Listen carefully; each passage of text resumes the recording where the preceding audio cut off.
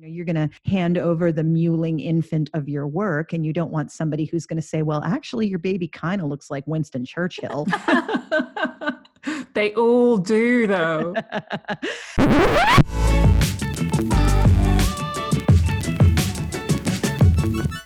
Hello and welcome. This is the Boundless Book Club, the podcast where we bring you the most thought-provoking books that you should have an opinion on. I am Andrea. And I am Ahlam. From the Emirates Literature Foundation in Dubai, we're going to be sharing some unpopular opinions today. Let us know if you agree or disagree on social media or on email to comms@emirateslitfest.com. We will shortly be joined by writer and editor Alison K. Williams, who will share her unpopular opinion about the old adage that everyone has a book in them. But first, what's your elevator pitch for your unpopular opinion, Ahlam? So the book I'm going to be talking about today is Motherhood by Sheila Heti.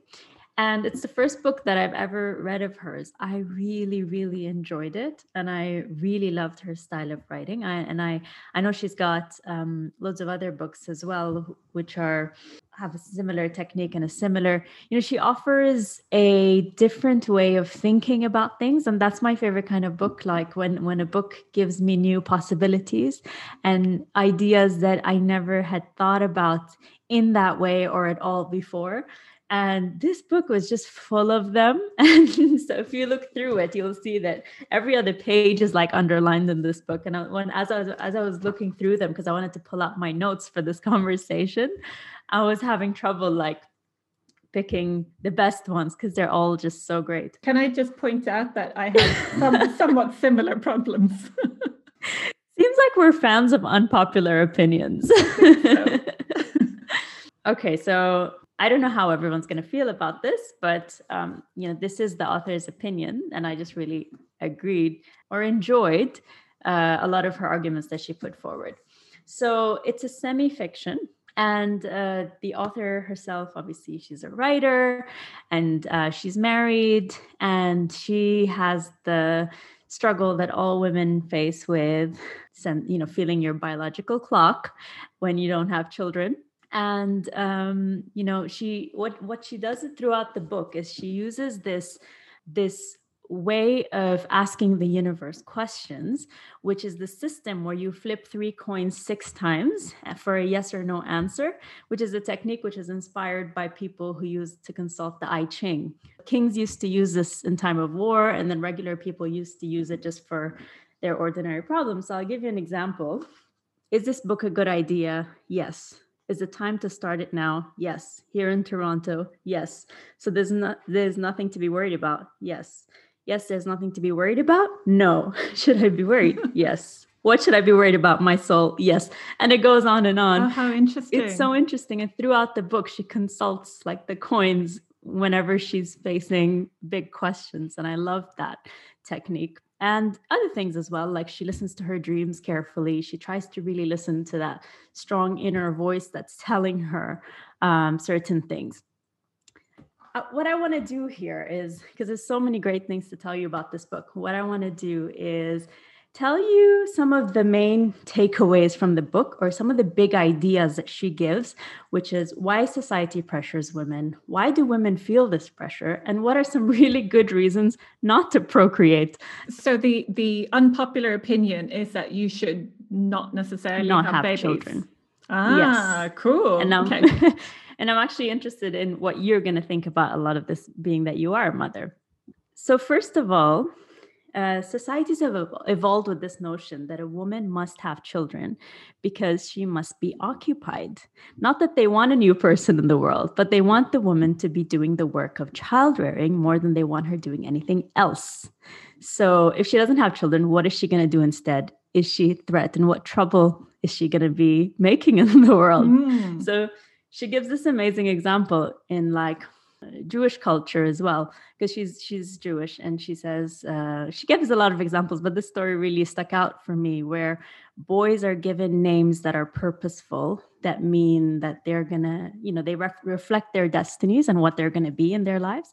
But girls' names aren't really that significant, so they're just given any name because what they want for a woman's destiny is simply to be a mother. And if she's lucky enough that one day she might give birth to a man, and he would have a bigger destiny in the world. So there's all these stories about how in history societies have evolved and why things are the way that they are, and when it comes to women and childbearing.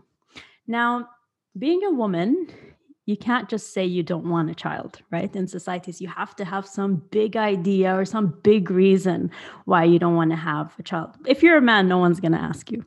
But as a woman, if you're not having a child, then you better figure out and say, what is that arc of your life going to be? What is, no one's asking Oprah why she doesn't have children, because she's Oprah, right?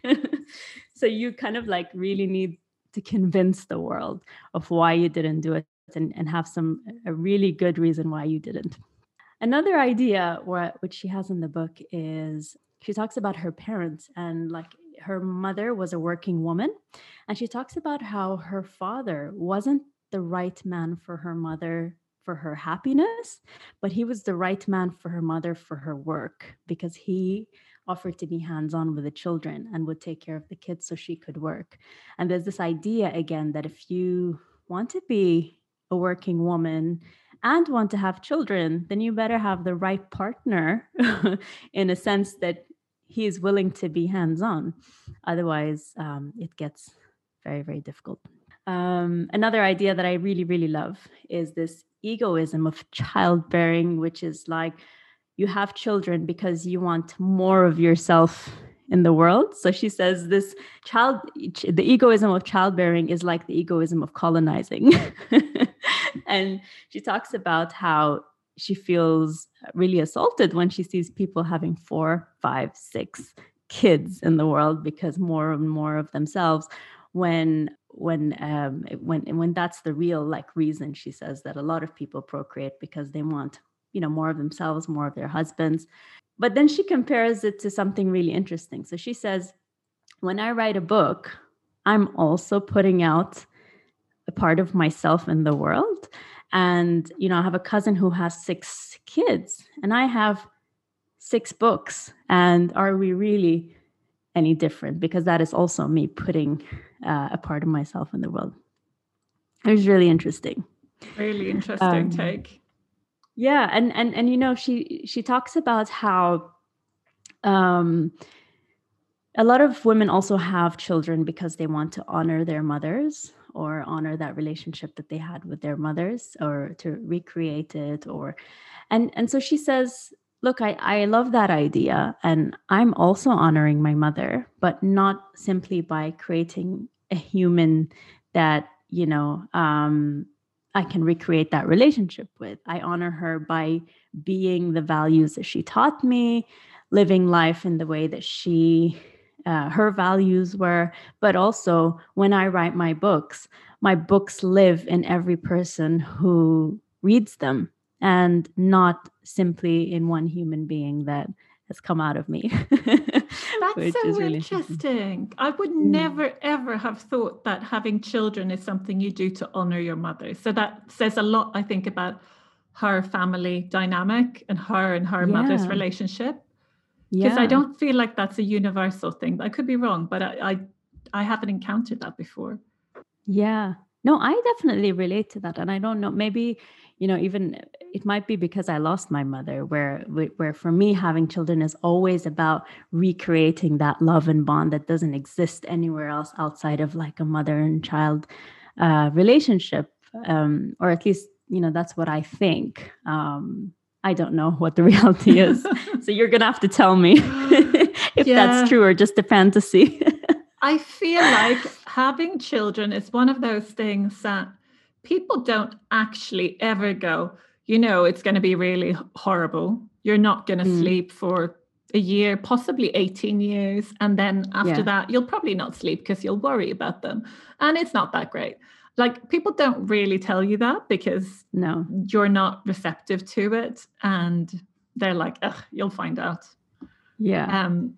But, I can totally see a lot of downsides to it. Yeah. including what you're saying about how it's really difficult, and yeah, you do need the right person to have a child with. And because the role of a woman today is very different than what it's ever been like in the world in the past, right? We are out there just as much, if not more, than men in the world. And so how is it that those expectations haven't changed, but our role in society is hugely different? This is it. We dare have bigger dreams. And some Yeah. people want to just be mothers and look after the family as generations before, and that's absolutely fine. Mm-hmm. But we now can dream on an individual level and decide And for ourselves. it's interesting the points that you just made, because she does make similar points in that she says, okay, firstly, living your life one way is not a political, or is not a criticism of any other way of living. One woman's decision about her life is not a statement about someone else's, and one person's life is not a political or general statement about how all lives should be. And other lives should be able to exist alongside our own without any threat or judgment. So by choosing one thing, I'm not saying what you chose is wrong. It's just that's what's right for me. Yeah. And what's also interesting, I love this point that she made. She said the most womanly problem is not giving oneself enough space or time, or not being allowed it, and we let everyone crowd us. We're miserly with ourselves when it comes to space and time, and having a child solves that impulse of giving oneself nothing. She says, to be virtuously miserly towards oneself in exchange for being loved. Having children gets you there fast. And it's such a good point. I mean, if you think about it, and I think about like myself or all the women in our life, we feel bad about taking time and space in our own lives because of expectations, even if you don't have children, caring for family, spending time with family, working even, feeling like you have to fill that time. Yeah, and I don't know if this is at all relevant to your book, but I also feel like we also fill our time with essential maintenance that we're taught that as women we need to keep up, so that we couldn't possibly go out in the world and be creative with hairy legs, for example, because we need to be on top of that as well as our family life and our homes and all this other stuff. Yeah, it's so interesting. I just feel like there's so much in there that I want to just sit and think about. She's given me so many great points to really, and it's crazy that there are all of these. We know all of this now. We can read about this, we can educate ourselves in why women have evolved in this way, why society expects us to do these things, and actually really look at having children and saying, look, one of the things she says, for example, is, so I mentioned that she is Jewish, and after the experience of the Holocaust, they have this pressure on women where they have to keep procreating. And she says, let me read. I wanted to read this part to you. She says, rather than repopulating the world, might it not be better to say we've learned from our history about the farthest reaches of cruelty, sadism, and evil, and so in protest, we will make no more people, no more people for 100 years in retaliation for the crimes that were committed against us. We will make no more aggressors and no more victims, and in this way, do a good thing with our womb. That's so interesting. Yeah. And if you think about even the planet struggling so much from an environmental standpoint, we know that, the last thing the planet needs is another human being. True. And as much as as many good reasons as you find, there is still that innate pressure of the ticking clock inside, which is she says, women have 30 years between the age of 14 and 44 to do everything. Find a man, have their children, start building a career, save up money, have a secret bank account so their husbands don't waste away their life savings. And she's like 30 years is not enough time to live an entire lifetime, and there's just all these pressures that women are faced with. Great. So let's move on to your choice. You know how we always talk about how reading fiction is really important because it breeds empathy, and you step into another person's shoes and you quite literally can look at the world through their eyes, and we think that's important. But I'd like you to consider not being so empathetic. For my unpopular opinion, I want you to think about how we talk about other human feelings. Because for other emotions like anger or fear or desire, we allow nuances. So we think that it could be good to be angry. Not if you're angry at a person, you beat them to death, but if you're angry at a system and it prompts you to do something meaningful, that can be a really good emotion. But and same with fear. If you feel fear, it could keep you safe and so on. Mm-hmm. However, with empathy, we treat it like it's like the ultimate good, and we don't allow nuances for some reason. So my book is called Against Empathy: The Case for Rational Compassion. And it's by an author called Paul Bloom, who's actually I mentioned him before, I think, on this podcast. He's a psychology professor at Yale, and he is super interesting. And just that thing about fiction, I just want to read this little bit to you, where he's saying, we always talk about the power of fiction to stir up empathy, but we tend to forget that other novels push us in different ways. So for every Uncle Tom's Cabin, there's A Birth of the Nation. For every Bleak House, there's Atlas Shrugged. For every color purple, there is a Turner Diaries that white supremacist Timothy McVeigh left in his truck on the way to bombing the Oklahoma building. Every single one of these fictions plays on its readers' empathy. Not just high-minded writers like Dickens, who invite us to sympathize with Little Dorrit, but also writers of Westerns who present poor, helpless colonizers attacked by awful, violent Native Americans. So I mean, it's intuitively a really ridiculous concept to say, I want you to be against empathy. But when you think about it, he has a point. So yeah, I just want to read another short bit for you here, which is right at the start of the book. It's like on page 3, he sets out what he wants this book to do. He says, I'm against empathy. And one of the goals of this book is to persuade you to be against empathy too. Which I like. He's like really bold.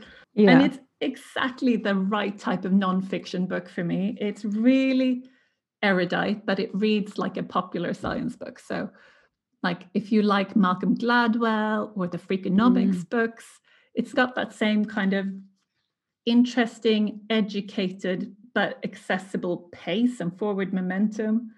And it's fantastic. And he gives you lots of examples, including one where he talks about how there was a project in some town in the US or area of the US where the governor had signed off on, it was in the 80s, he'd signed off on this early release program for prisoners for care and rehabilitation in the community. And then one of those people went on to brutally attack a young woman who was, a kind and beautiful young woman, perhaps a school teacher. And she was really someone that they painted a picture of that you could relate to, and you could feel the horror of this crime, which meant that they canceled this program because of the horror of this crime. And you can completely see how people be outraged. But actually, 15 years after the program, they could see that there was much lower rates of reoffending. There had been much fewer violent crimes. So the statistics showed that the program, which had been stopped, had been a huge success. But empathy stopped us from letting it continue. What he says is, if you absorb the suffering of others as empathy lets you do, you're much less able to help in the long run. It's super interesting. It's divided into 6 chapters, and each one can be read as a separate essay. And the first chapter, I mean, even if you just read the first chapter, it's fantastic. It's like the big picture of his argument. Chapter 2 is about the psychology and neuroscience of empathy, which again, really interesting. Chapter 3, you go into doing good and how you can do good. And then you talk about empathy in intimacy.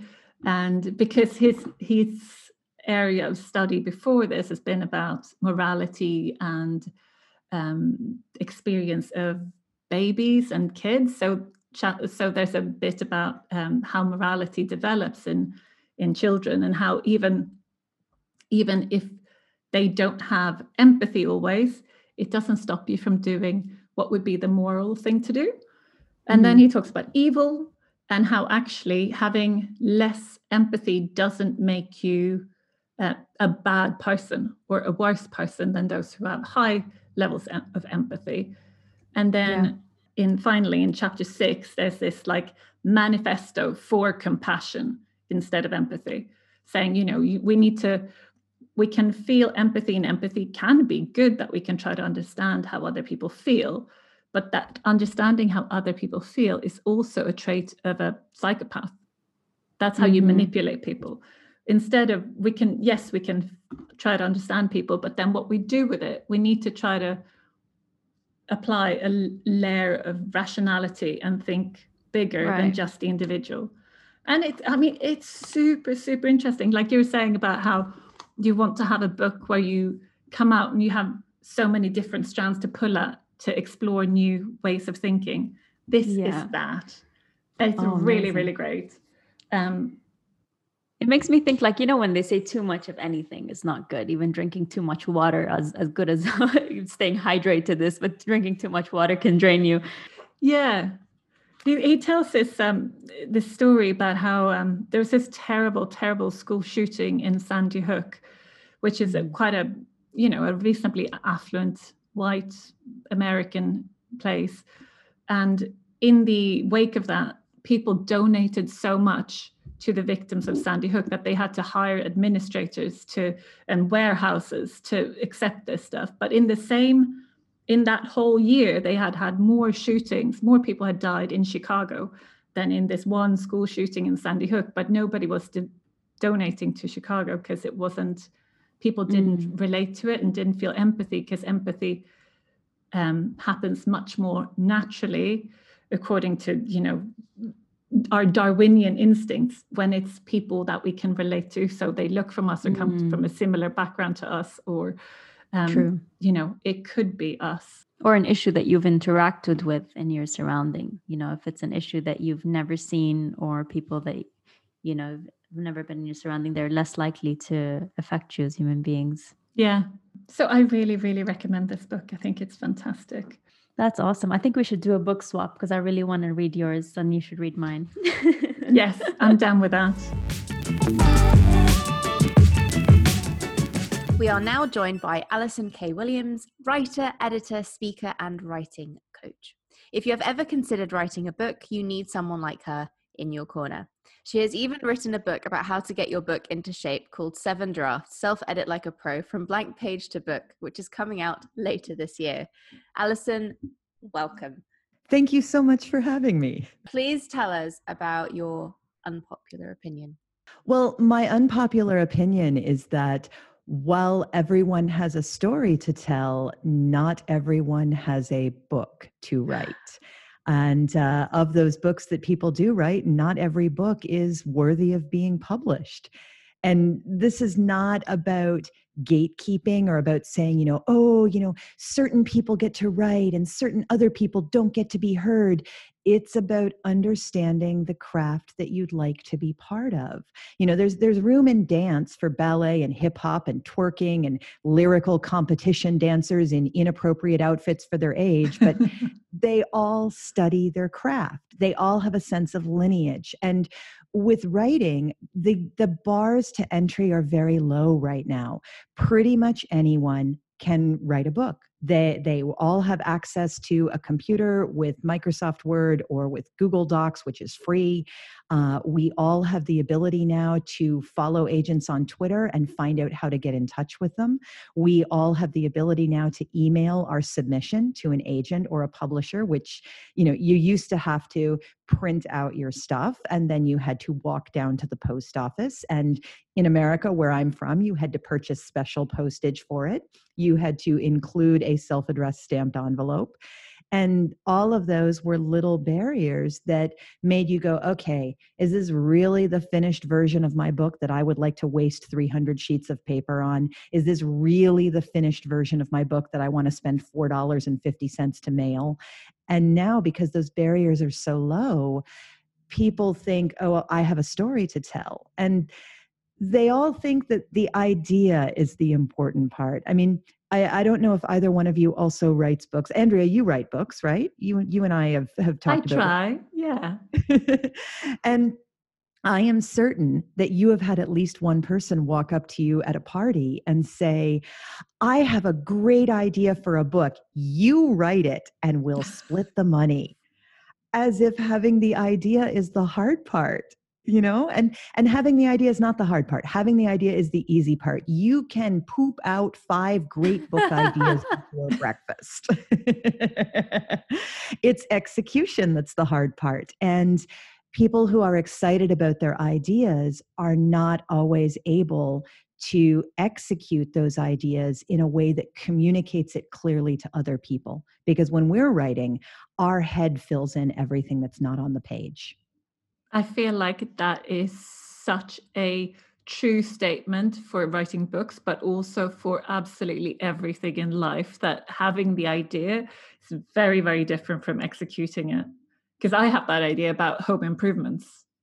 Wouldn't it be great if we had a new staircase? It's not. And I'm sure that people who do other skills, like I bet people who make apps get this all the time. I have a great idea for an app. Well, yeah, it's going to take 6 months to build it and beta test it and make sure that the databases line up correctly. It's not enough just to think of something. And when I meet these authors, I almost always meet them, bless their hearts, because they send me their manuscript. I'm a professional editor and I help authors with their manuscripts. They send me their manuscript and the key phrase is, all it needs is a quick proofread. And that's like the Jaws theme song right there. Donna, the shark is moving towards me in the water. And I know that an unfinished, extremely rough draft is headed my way, because people who have actually put the time in, they tend to send their manuscripts with, okay, I've done the best I can. This is like draft 17. I've only had 14 other people read it and give me feedback. I've only been to 6 writing workshops to refine it and work on it. Please tell me, is any of it any good at all? Whereas when I get all it needs is a quick proofread, it is always a first draft.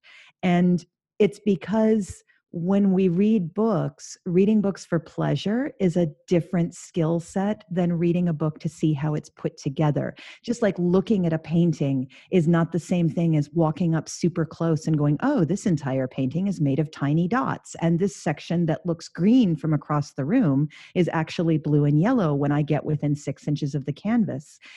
They read a book and they know how reading a book makes them feel, but they have not read the book more than once and gone, oh, this is how the author is setting it up so that I love this character. And then suddenly in chapter 6, I hate this character. And that's a really key thing to ask yourself. If you really want to write a book, have you ever read a book more than once and watched for how the writer is doing what they're doing? Maybe even jotted down a few notes. Every now and then I'll buy a battered copy of a book at a charity sale and mark it up with pen in the margins and go, oh, this is where the dramatic twist from Act 1 into Act 2 goes, and then try to apply that to my own work. That's so interesting. So for those of us who do tinker with words, thinking that at one stage they might start to make sense, is there some kind of litmus test to gauge if it's actually something that we should just keep to ourselves or bother trying to share with the world? Well, I think you should absolutely bother to try. You should just know that it's going to take a lot more tries than you think. And so if you are sitting down with, let's call it your first draft. You have dreamed the incredible inciting incident to this story. You have woken up consumed with the passion to write, and you have written your 47,000 words, which is not long enough to be a whole book, or you have written your 175,000 words, which is far too long to be a book.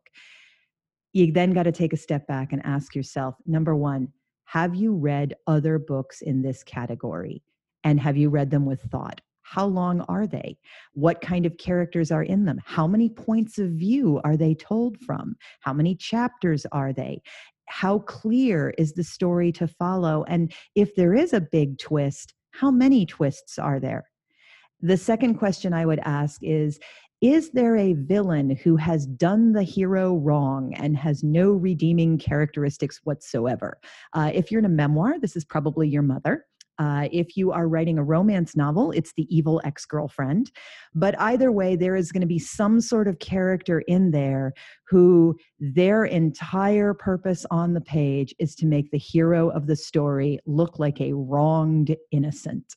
And as I have said to many people who have written a romance novel with lots of potential, you got to get back in there and give that ex-girlfriend a personality and a reason to genuinely believe she has been wronged, that we all believe in, before she can stalk the heroine unremittingly for 87 pages.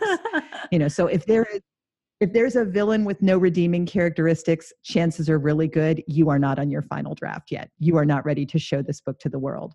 And the third question I'd say is Mary Sue the hero of the story? And you will know Mary Sue when you see her, because Mary Sue has very special eyes of a very beautiful and unusual color. Mary Sue has hair of a very special, beautiful, and unusual color. Or Mary Sue is completely plain looking, but surprisingly charming and beautiful to everyone she meets, who tells her how beautiful she is, but she doesn't believe it. Mary Sue is either graceful like a ninja or she's adorably klutzy. Mary Sue is magically brilliant at anything she takes up. She can hack into the mainframe, she can talk to animals, and she can find the secret passage that nobody else knows where it is. Mary Sue's only fault is that she has a bad temper, but later on it always turns out that she was right and that the other people were wrong. And so Mary Sue is this idea of this like unbelievably perfect hero character, usually someone who's directly standing in for the author's perception of themselves. And it's not interesting because everything bad that happened to Mary Sue, every mistake she's ever made has been in her backstory. And so she starts the novel already tragically wounded, rather than letting us watch her take actions and become wounded from her actions. And so it's watching the person start the race and they already have the trophy. It's not fun. It's not interesting. There's nothing to learn about this person. Oh, they're beautiful and special and magical and perfect. And that said, Twilight centers around a character who is a Mary Sue, and that appealed very much to a particular set of readers because they could imagine themselves in her place. And so the challenge is, as you, the author, do you want to take the chance of winning that lottery and being the next Twilight? Or do you want to write something good? I was just wondering, this unpopular opinion, how does it usually go down with I imagine you have to tell people sometimes because you're known as the unkind editor. That's what you call yourself. I am indeed. Has that conversation ever gone really badly? Absolutely. Absolutely. I've been very lucky that it doesn't always go that badly. But I've had a couple of experiences where the author was expecting to hear, yes, all it needs is a quick proofread. Here is your finished book. Go forth and publish. And I had a gentleman writer who was deeply upset by that. And it was funny because his first thing was, well, I bet nobody else who you edit wants to throw their book in the garbage and never write again. And I'm like, no, we all kind of feel like that as soon as we get our edits back. And what makes a writer is, can you breathe deeply, take a couple of days to ponder the feedback and dive back in and fix the stuff you agree with and push back against the stuff you don't agree with, because very often your reader might be wrong about what the problem is, they're almost always right about where the problem is. And so even if you disagree, oh, this character doesn't need to be more likable, but we do need to have a reason to want to keep reading with them after that scene on page 6. And I don't know if that guy ever did go back and do another draft of his book, because it had a lot of potential, but it was really bad, and I didn't put it in those words, but I did point out a lot of the problems. And the other thing that I see, and I see this predominantly with retired white men of a certain generation whose goal is to write a book now that they have finished their other career where they were in charge of things and their secretary typed things, and so they never had to learn spelling. And the challenge that I get there is we'll do 5 or 6 rounds of revision on a book, and they keep changing things back to the not good that they were before we had a conversation about this plot point and discovered why it needed to be another way. And I can't fix that. It's not my job to rewrite someone's book for them.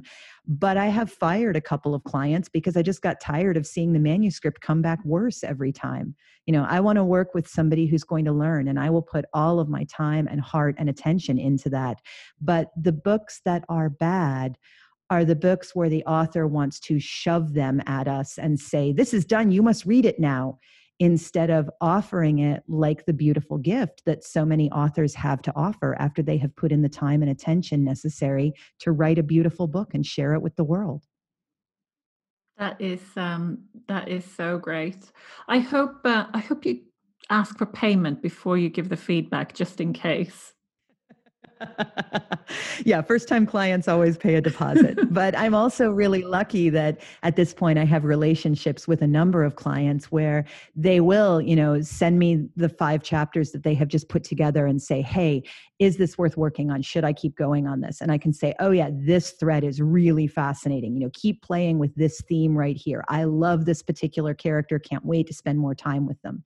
And it sometimes does help to bounce your idea, not necessarily off a professional editor. I mean, you don't have to spend money to get this kind of opinion, but if you've got a couple of friends who will be reasonably kind to you, because you're going to hand over the mewling infant of your work, and you don't want somebody who's going to say, well, actually your baby kind of looks like Winston Churchill.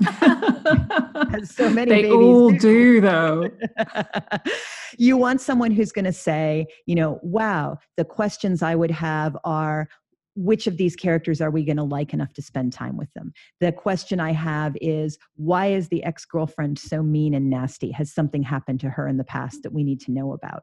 And if you're able to cultivate a friendship with someone who likes books and likes reading, and say to them, hey, I don't want to know if it's good or bad. I just want to know, what questions do you have and which parts of it would make you want to keep reading? And that can be really helpful to get that outside opinion, so that you go, oh, the part where this person is really nice is actually only in my head and not on the page. I need to figure out how to get that on the page. And that can be great to help you move forward as a writer with a book that somebody actually wants to read. Maybe even a book that's worthy of a commercial publishing deal. But I think that's all we have time for today. Yeah. And I'm so glad to be on your show. And remember, writers, you don't have to follow the rules, but you've got to know them, so that if you're breaking them on purpose. Thanks for tuning in, and don't forget to send us your comments.